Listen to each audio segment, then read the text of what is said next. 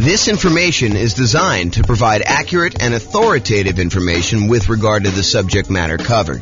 It is offered with the understanding that the presenters are not engaged in rendering legal, accounting, or other professional services. If legal advice or other expert advice is required, the services of a competent professional should be sought. Welcome to the Irvine Real Estate Investing and Real Estate Financial Planning Podcast. Learn all about investing in real estate in Irvine, California, with a combination of real estate financial planning and modeling, with numbers specific to Irvine, plus syndicated, more generalized recordings of live and pre-recorded real estate investing classes, not all of them specific to Irvine. Be sure to stay tuned after the podcast for a message from our sponsors. Well, good morning and welcome, everyone. This is your host, James Orr, and I have a pretty exciting class today. Today's class is all about improving cash flow by buying down your mortgage interest rate when buying investment properties. It's called Buying Down Mortgage Interest Rates for Real Estate Investors. And let's jump right into it because there's quite a bit to cover, and I want to make sure we get through it all. So today we're going to be discussing primarily buying down your interest rate when buying a rental property. The way that I'm going to do this, there's a spreadsheet that Brian made, which I'll provide a link in the show notes to. But the spreadsheet actually allows you to go contact your lender, get a bunch of the buy down rates that you can get from your lender, enter them in the spreadsheet, and it does a bunch of math for you. And then you can make a decision as to how far down, if any at all, that you want to buy down your interest rate. And that is the way that he does it is one way of calculating the return you'd get from buying down your interest rates. There is an alternative way of doing this, and that is to calculate the internal rate of return that you would get on that extra money that you'd spend buying down the interest rate. And arguably, some people, including me, might suggest doing it with an internal rate of return calculation. However, that's not what we're going to cover today. And the way that we're going to do it today, I think is completely valid. I think it's just a slightly different way of looking at it and a probably easier way to understand than internal rate of return for most folks. Okay, so this can be a really good strategy for improving cash flow. And as you might see, one of the alternative strategies to this is, you could take this extra money and decide to put it down as additional down payment instead of taking that money to buy down the interest rate. And in some cases, I would say most cases, you would be better off buying down the interest rate.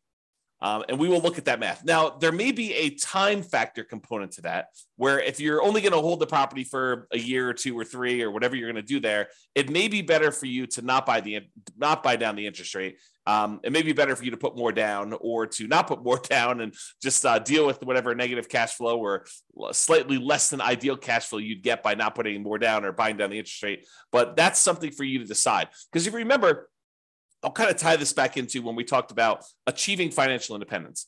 There are some folks who are buying properties that they intend to have and hold forever, and that is going to be part of the income they receive when they're financially independent. These are properties that you expect to hold in your portfolio indefinitely. Like you do not plan on selling them at all.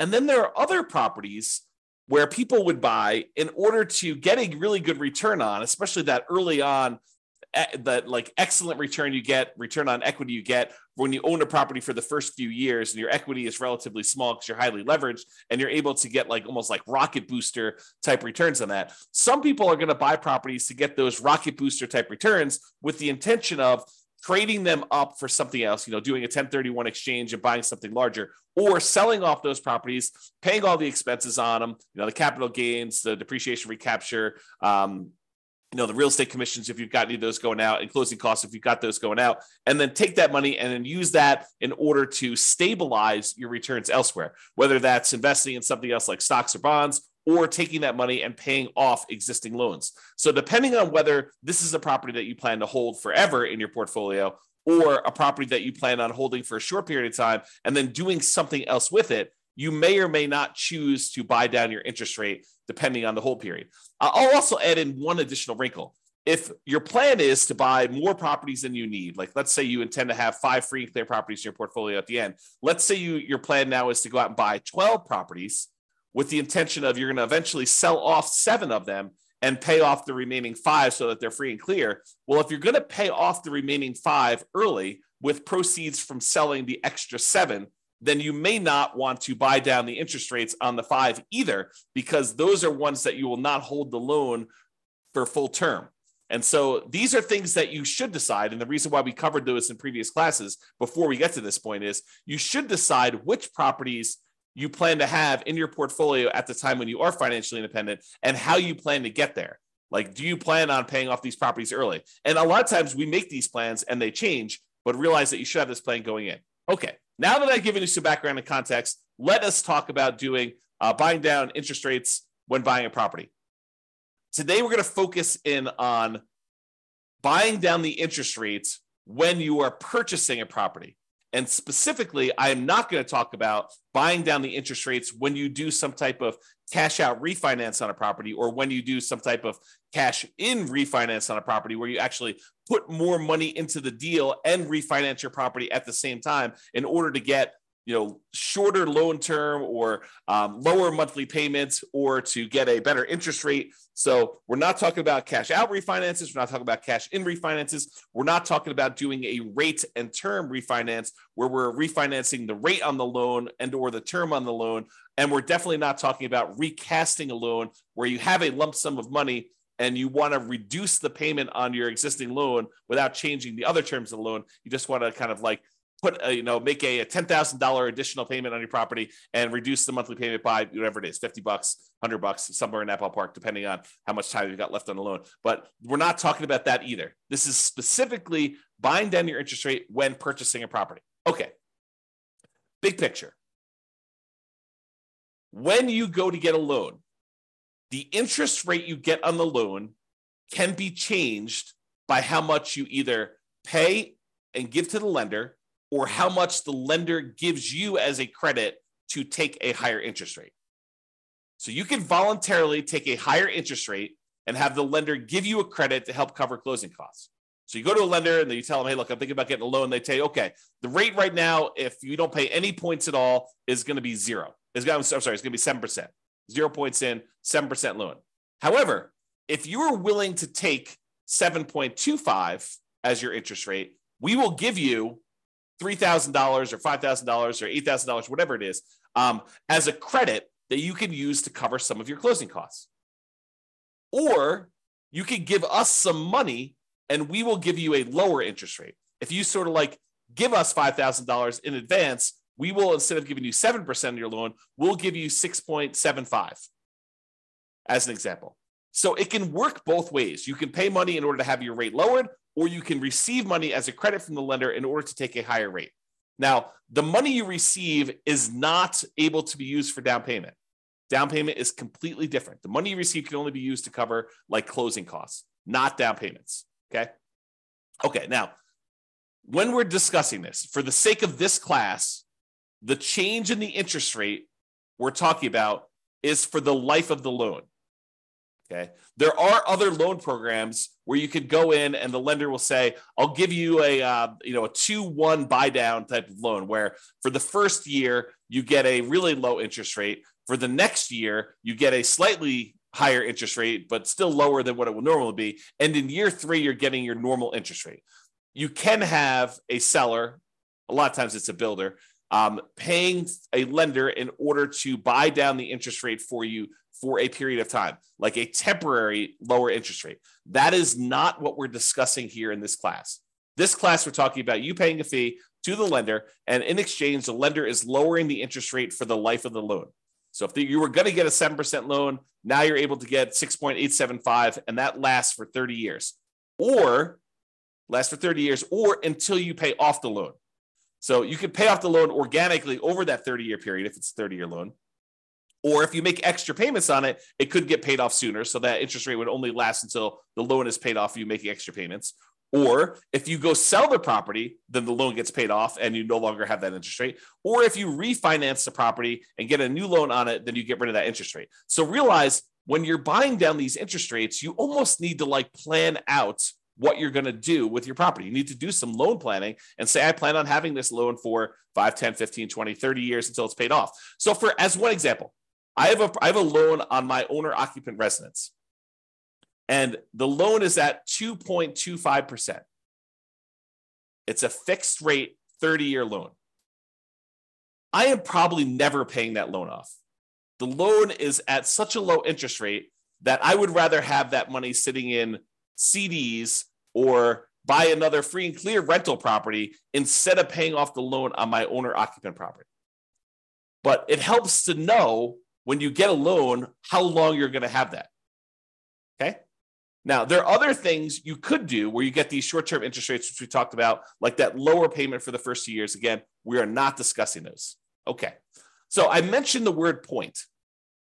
What is a point when you hear a lender say a point? Like you may hear them say, look, your interest rate is 7% with 1 point, or 6.5% with 1 point, or 6.5% with 2 points.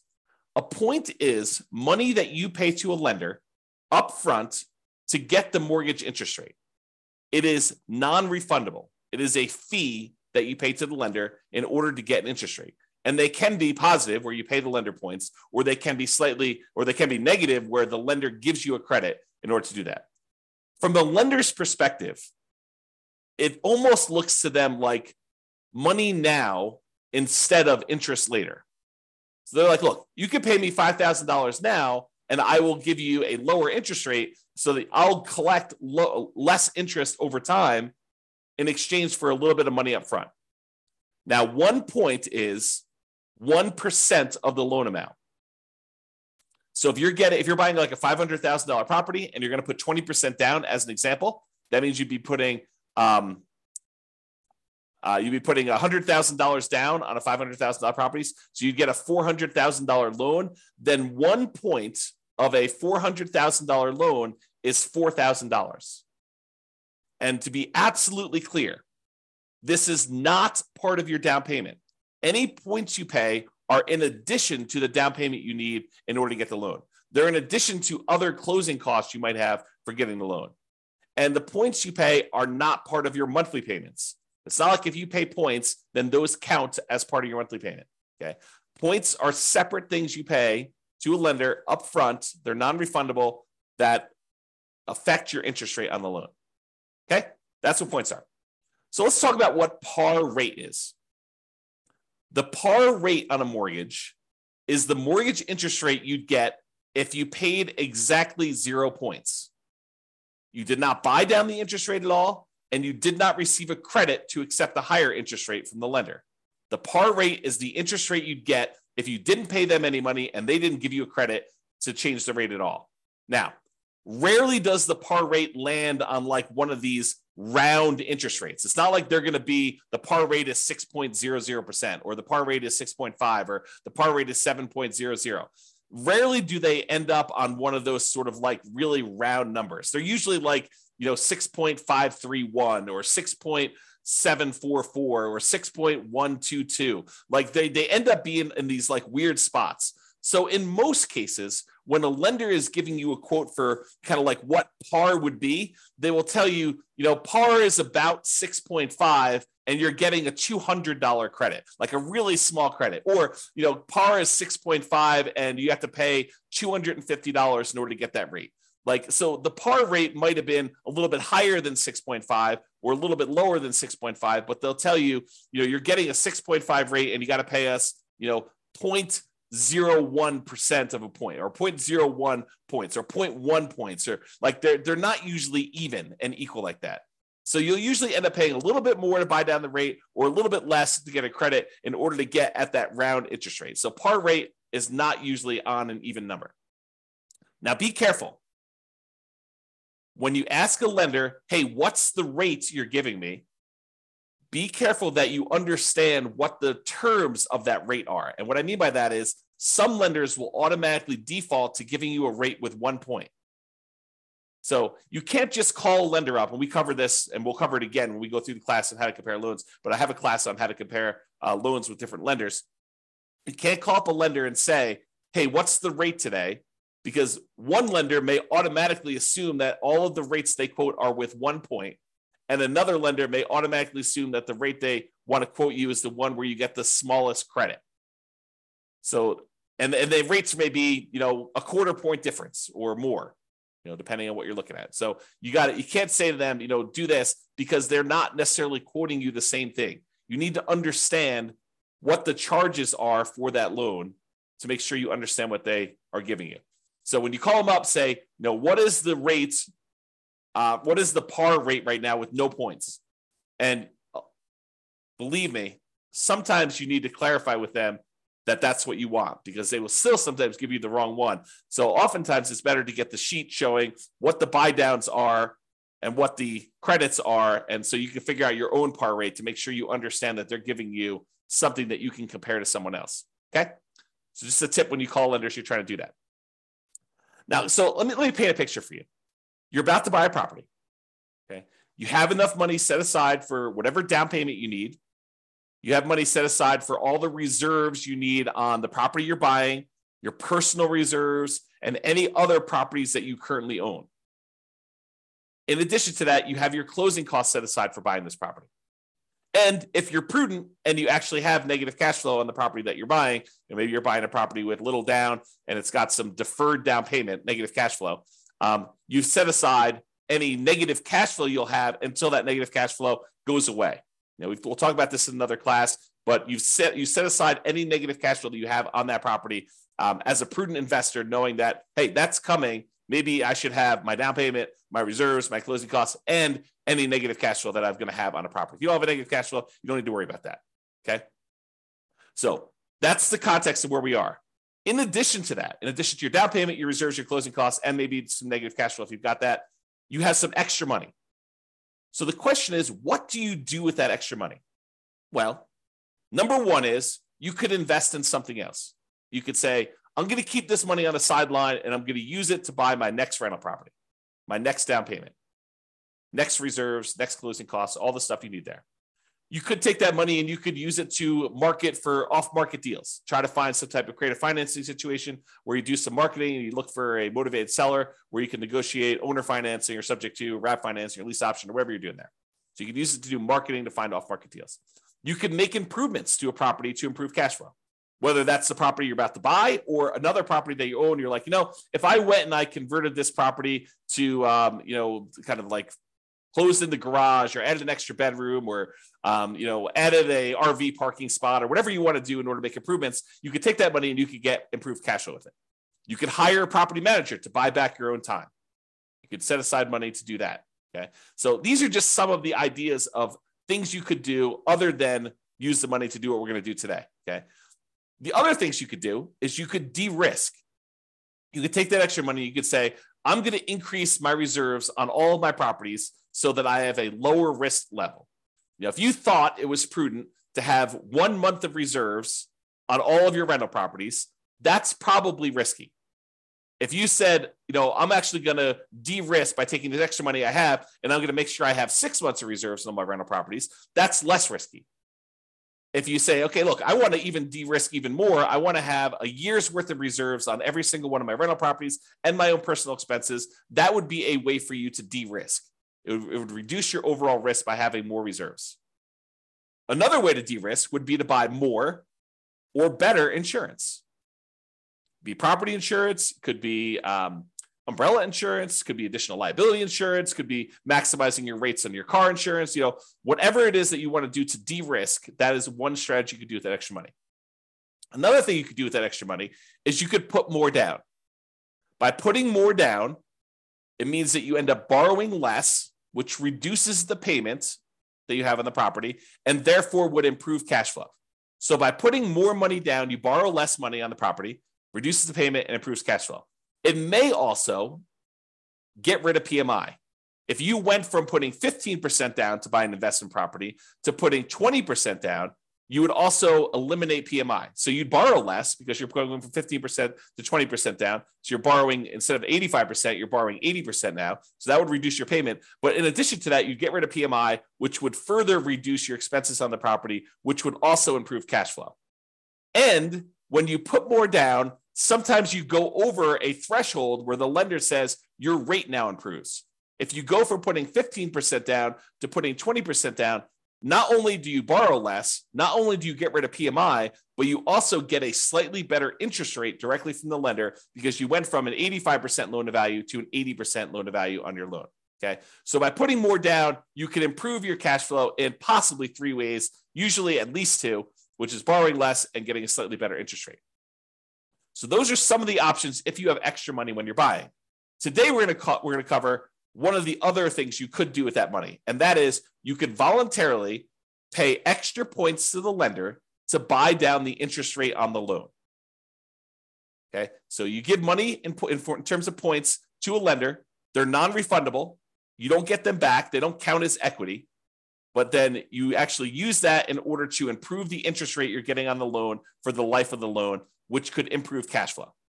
So comparing the two options, you can either put more money up for down payment, or you could buy down the interest rate. If you do it as down payment, you borrow less, you lower the payment, you get improved cash flow. When you buy down the interest rate, you borrow the same amounts, you reduce the interest rate, and you improve cash flow. When you put more down as a down payment, the money is now in equity in the property. You are likely to get it back when you either sell the property or do a cash out refinance. When you buy down the interest rate, the money is consumed. The lender takes it as a fee. It is not equity in your property. You do not get that back when you sell or do a cash out refinance. When you put more down payment down, it lasts the full life of the loan, just like it does if you buy down the interest rate. They both last for the full life of the loan. When you put more down in down payment, it may change your interest rate. May. If you don't go over a certain threshold, if you only go from putting 20% down to putting 22% down, you may not see an improved interest rate from doing that. If you go from 20% down to 25% down, you are likely to see an improvement in your interest rate when you put more down. However, when you buy down your interest rate, that's literally what you're doing. It does change the interest rate. When you put more down in down payment, it may impact your private mortgage insurance. If you go from less than 20% down to at least 20% or more down, then it will affect your interest rate. It'll affect your PMI. It even affects your PMI if you go from like 5% down to 10% down. It doesn't even mean that you need to get rid of it completely, but actually having more in down payment will reduce your PMI payments by some, not to zero. You have to, in order to reduce your PMI to zero, you need to go above 20% or more. Okay, but you can go from 5% to 10%, and it could actually adjust your PMI because you hit certain thresholds with PMI. When you buy down your interest rate, though, it does not impact PMI at all. Okay, so those are comparing the options. So let's say you do want to consider buying down your interest rate. You call your lender up or you email your lender and you say, look, hey, can you send me a list of the buy down table for buying down the interest rate on this particular thing? And they'll send you over something what looks like on the screen here, which is a buy down table showing you all the different rates along the left-hand side.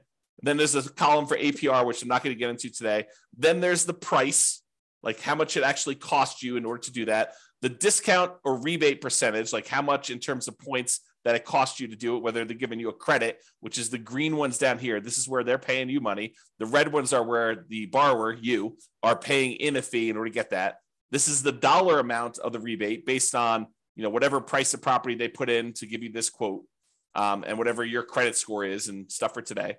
So it tells you like how much it costs you to do that in order to do it. And then it gives you what the principal and interest part of the payment is. Okay. So this is the table they will give you. And you're looking at it and you're like, I'm not sure I understand like what the implications are just by looking at the table. And that's right. That's the trick, is that you need to do some math in order to determine if this is worthwhile doing. Okay.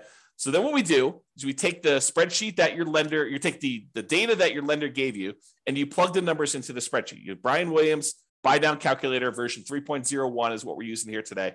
And you're going to enter in your loan amount, the purchase price of the property you're buying, the loan length, for example, 30 years, the par rate. And if you don't know the par rate, there's a little calculator on the spreadsheet for helping you calculate what the par rate will be. If they only have like for example, on this one, the par rate wasn't even.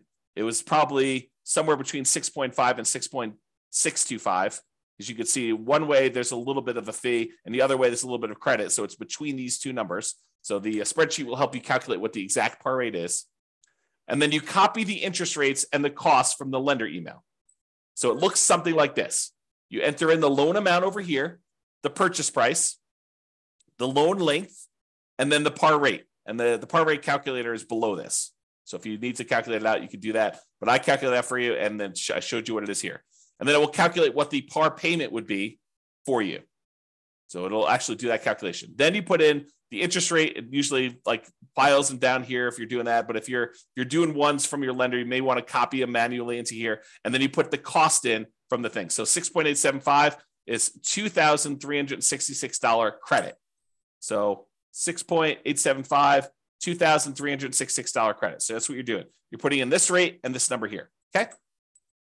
So when you do that, the spreadsheet will then do a whole bunch of calculations for you here. It's going to tell you the difference between how much it costs you in order to buy down the interest rate from here to here, the difference in those costs. So for example, if you were going to go get 6.875, they would give you a credit of $2,366. If you want to get 6.75, it would only cost you it would only give you a credit of $803. So the difference between these two is $1,563. So it shows you the difference in cost in going from one to another. Then it shows you what the average cost per like tier to get down to here would be. So it shows you what the average would be. And then this does a whole bunch of stuff, calculation of points. You can ignore all that. And then the payment, if you bought it down. So this tells you what your new monthly payment would be.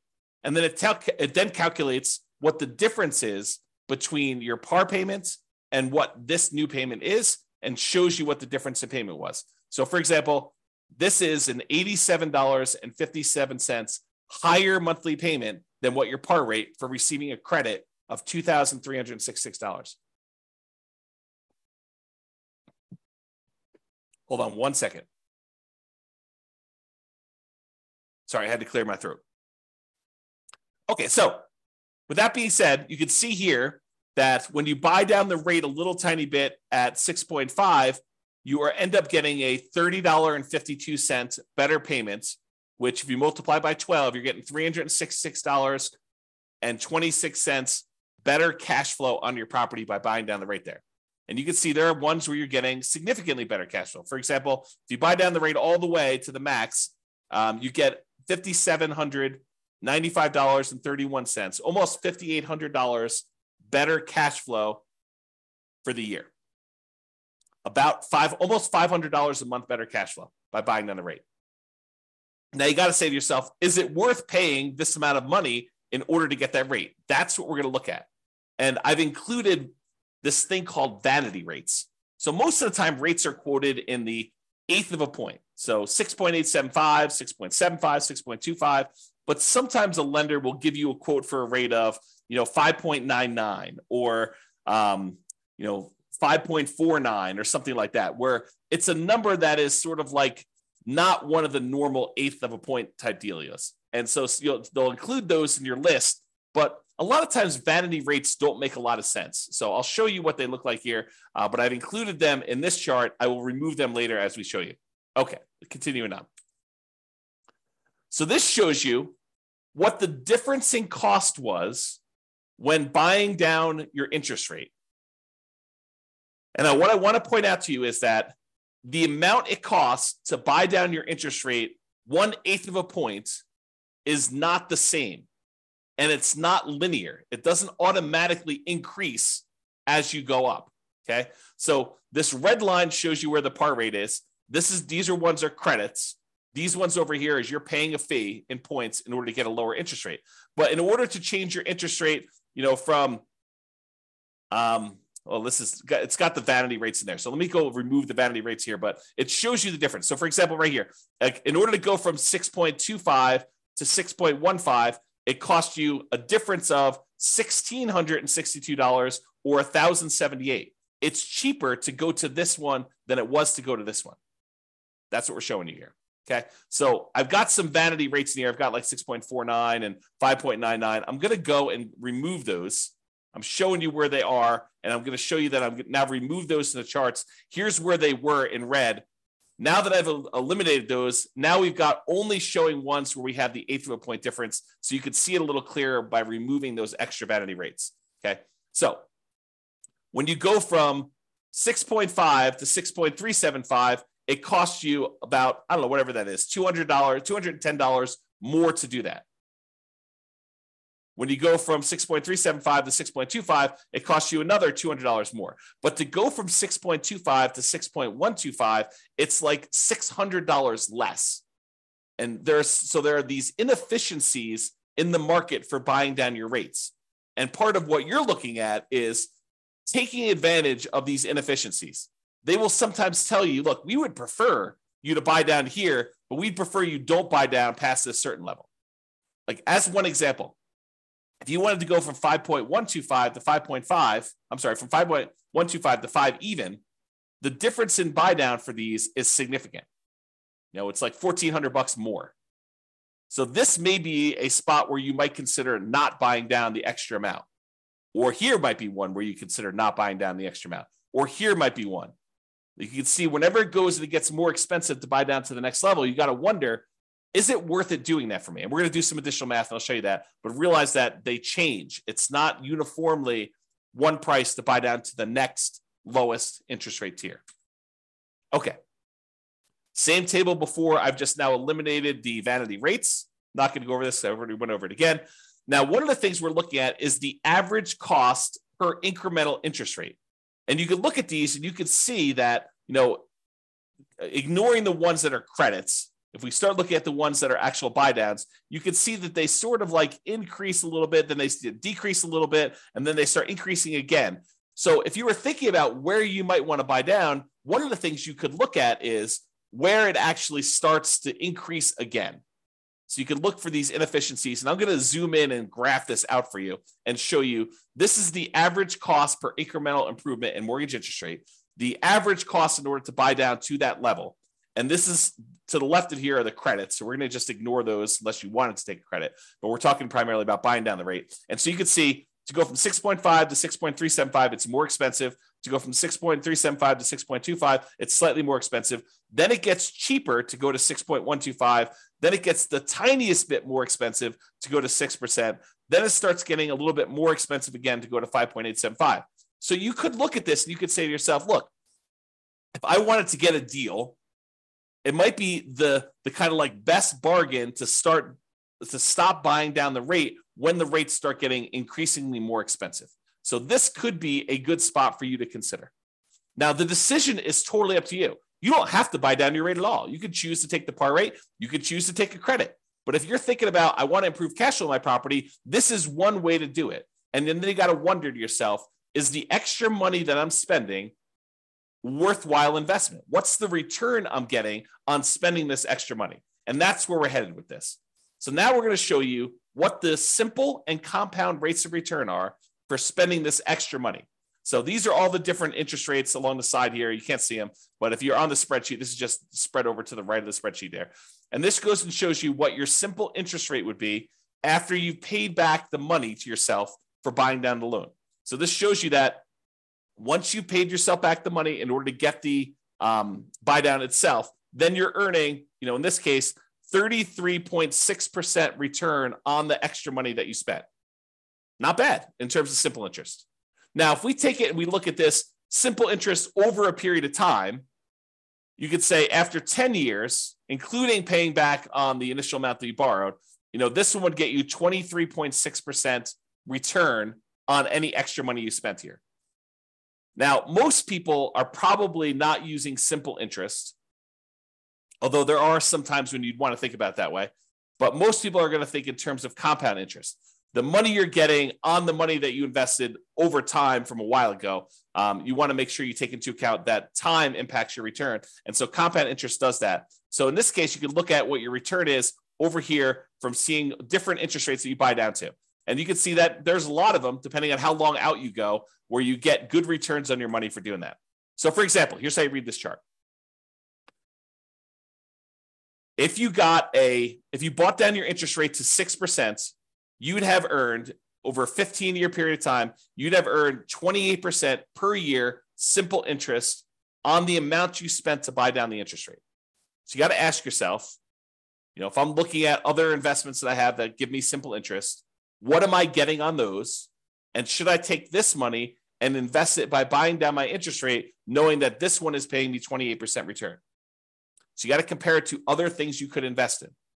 We already went over that list. Okay. So that's the simple interest one. Here's the compound interest one. If you decide to look at what your compound interest rate return is over a 15-year period for buying down that loan to 6%, you'd be getting an 11.62% compounding rate of return by buying down that loan and getting your money back. So, is getting an 11.62% return on your money, a compounding annual return rate over a 15-year period of holding that loan for 15 years, is that a good return for you? And I think for a lot of folks, getting an 11%, essentially cash on cash return on investment from buying down the loan is a really good return. Where else are you getting an 11.62% 15-year term cash on cash return on that loan, on investment? That's why it's probably pretty compelling to do that. Now, the more you buy it down, in general, looks like the lower the return you're getting. And the longer you hold it, the lower return you're getting after a peak. Okay? So there's like optimal parts here to do this, but that's the general rule. All right, more down. Sometimes putting more down will improve your interest rate and it will get rid of that PMI. So it'll improve your interest rate and get rid of your PMI. The spreadsheet does not take into account either of these things. It does not show the improved interest rate you get by putting more down, and it does not take into account that you will get rid of PMI. However, it does look at if you put more down and it improved that payment by that much, which one's going to be better? Should you have put more down or should you have bought down the interest rate? It'll compare those. It'll show you the difference in cash flow each one would produce for you. And then it could tell you it would have been better for you to buy down the interest rate or it would have been better for you to put more down. So let's take a look at the difference between putting more down or buying down the interest rate.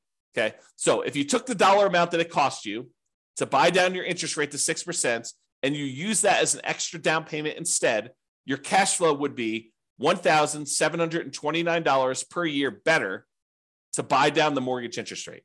So this just shows you for each one of your rates how much better it would be or how much worse it would be. If it's negative, it means that it would be better for you to put more down.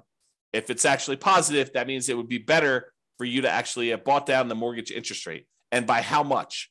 So it'd be $1,729 per year better for you to have bought down the interest rate if you bought it down to 6%. If you bought it down to 5%, it would have been $4,055 per year better for you to have bought down the interest rate. This just shows you what is going on there. Okay. And this number comes from this table. This is part of the spreadsheet, Brian's spreadsheet. So basically it shows you what the payment would be if you use the cost to pay down the loan, to buy down the loan as a down payment instead. So it calculates what that would be. Then it shows you what the payment difference would be. Then it multiplies that by 12 to give you an annual difference in payment. And then it tells you some other calculations. So the annual difference in payments here is there. Okay. So it kind of gives you an idea of those numbers. All right. Hold duration. In general, the longer you hold the property, the better off buying down your interest rate will be. You can't expect to spend money and then a year later pay off that loan and expect it to be profitable for you. You're going to end up, it's going to be ugly for you because you're going to spend all this extra money to buy down the rate, which you only got a benefit for a year. But if you get that benefit for 5 years or 10 years or 15 years or 20 years or 30 years, it tends to be better if you do it that way. And so this table, part of Brian's spreadsheet, shows you how much better it would be by how long you hold it. Now, I need to talk to you about what's going on in this table because it's not just cash flow anymore. Up to this point, we've been primarily talking about how buying down your interest rate or putting more down have improved the cash flow on your property. Because when you buy down the interest rate, it actually improves how much your monthly payment is, which means your cash flow improves by that amount, Or when you put more down, it improves cash flow because you're borrowing less, although in some cases it improves your interest rate too and gets rid of PMI. Although in this case, we're only looking at the difference between borrowing less as to how it improves cash flow. So it does do that. However, when you buy down your interest rate, something else changes as well. If you remember the 4 areas of return you have when you buy rental properties, there's appreciation. The property tends to go up in value over time. It doesn't matter how much you put down as to how much the property goes up or down in value. If you put 100% down, the property can still go up or down in value the same amount. If you put nothing down and you borrow 100%, doesn't matter, the property can go up in value that. Now, your return on how much you invested changes, but the dollar amount you're getting from appreciation stays the same. If the property goes up 3%, it doesn't matter if you put nothing down or you put everything down. The same thing holds true for your tax benefits. It doesn't matter if you put 100% down or nothing down, you still get the same depreciation benefit, tax benefits of owning that rental property.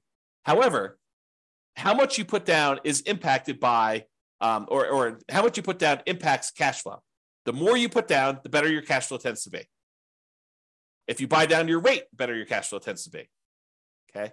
But it also affects something else that most people don't think of, and that is how quickly and how much you pay off on the loan, the debt amount each month. And I'll give you a really simple example of this. If you're buying a $500,000 property and you're getting a $400,000 loan, the $400,000 has to be paid off over 30 years. So you got to pay off $400,000 over a 30-year time period. So a certain amount of that has to be paid off each month in order for you to pay it off by the time it's 30 years later. But if you only borrow $50,000, then the amount of money you have to pay off is only $50,000 over that same 30-year period.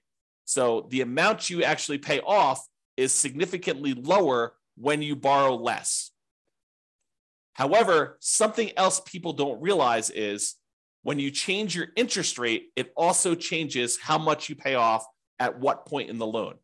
The lower the interest rate, the more you're paying off on the loan earlier. The lower your interest rate, the more you pay off earlier with each monthly payment.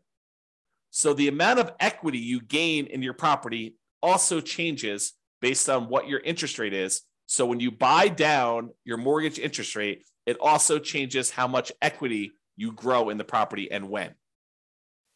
What this chart takes into account is both your cash flow difference and the equity difference you get between buying down the interest rate or putting extra down payment down, because when you borrow less, the down payment impacts your equity as well. So it does take into account both of those changes, and it shows you what the difference was. So in this case, if you look at whatever it was here, I think this is probably around, let's see, 1, 2, 3, 4, 5. I think this was buying around to 6% or so.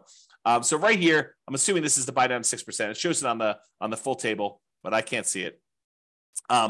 It shows you that after 15 years, you'd be $18,331 better if you bought down the interest rate than putting that money down as additional down payment. So this shows you both the cash flow improvement and the equity improvement you'd have by doing that based on hold duration. Okay.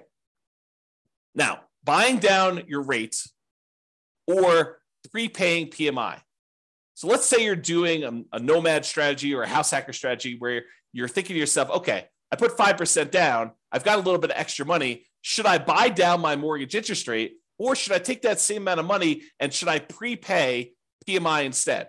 PMI is whatever it is, $250 a month. I could take $5,000 and I could get rid of that $250 a month. Which one is better? Should I buy down the interest rate or should I prepay this PMI to improve that? And I probably should do an entire class on how to compare these.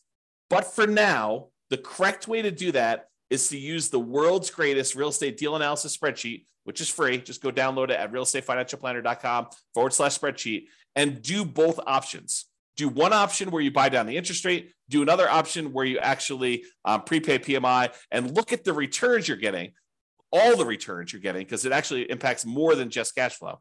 Look at all the returns you're getting and decide which one better fits what your specific goal are, what your preferred return characteristics are. Are you emphasizing and making your number one most important thing cash flow? Well, then you might want to look at cash flow. But if you're looking at what is my overall return, which a lot of folks are, then you may want to go look at which gives you a better overall return comparing those two different options. And that's the way to do it. Okay? All right, in conclusion, you could choose whether to receive a credit or to buy down your mortgage interest rate. That's your choice when you go to get your loan. It can be better to buy down mortgage interest rates than to use that same amount of money to put more down. It can be better for you to do that. So you should call your lender to get the buy down amounts and then use the spreadsheet to do some math to see what may be best for you in your specific situation. And if you need help with this, ask your lender and or your real estate agent. You know, it would help if you filled out your spreadsheet and you understood what you're trying to do. But if you need assistance, your lender should be able to answer questions about this and help you do it. Now, the decision is going to be yours. You understanding what return you're getting for buying down this rate from the spreadsheet, you need to decide, hey, look, do I want to spend more money in order to get this perceived return on that extra money that I'm spending, thinking I'm going to hold the loan for that amount of time? Or do you want to not spend money and do that? I mean, it's up to you.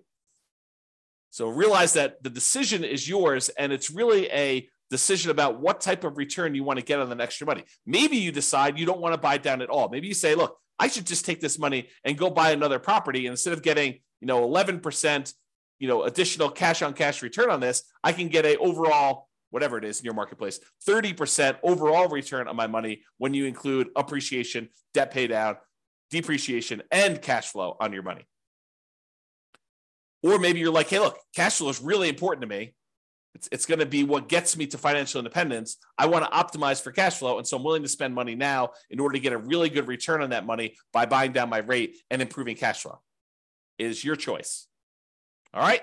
That's all I got for you. I hope you enjoyed this class. I'll put a link to the spreadsheet in the show notes for those of you that need that. And feel free to use it to analyze your next buy down when you're purchasing a property. This has been James Orr. Have a great day, everybody. Bye-bye for now. With home prices up, mortgage interest rates up, and rents up, but not quite enough to counteract the higher prices and interest rates, cash flow on rental properties in Irvine is harder than ever. Book a call with the Real Estate Financial Planner to apply our proprietary 88 strategies to improve cash flow on your rental. See the show notes for a link to schedule your call and improve your cash flow today.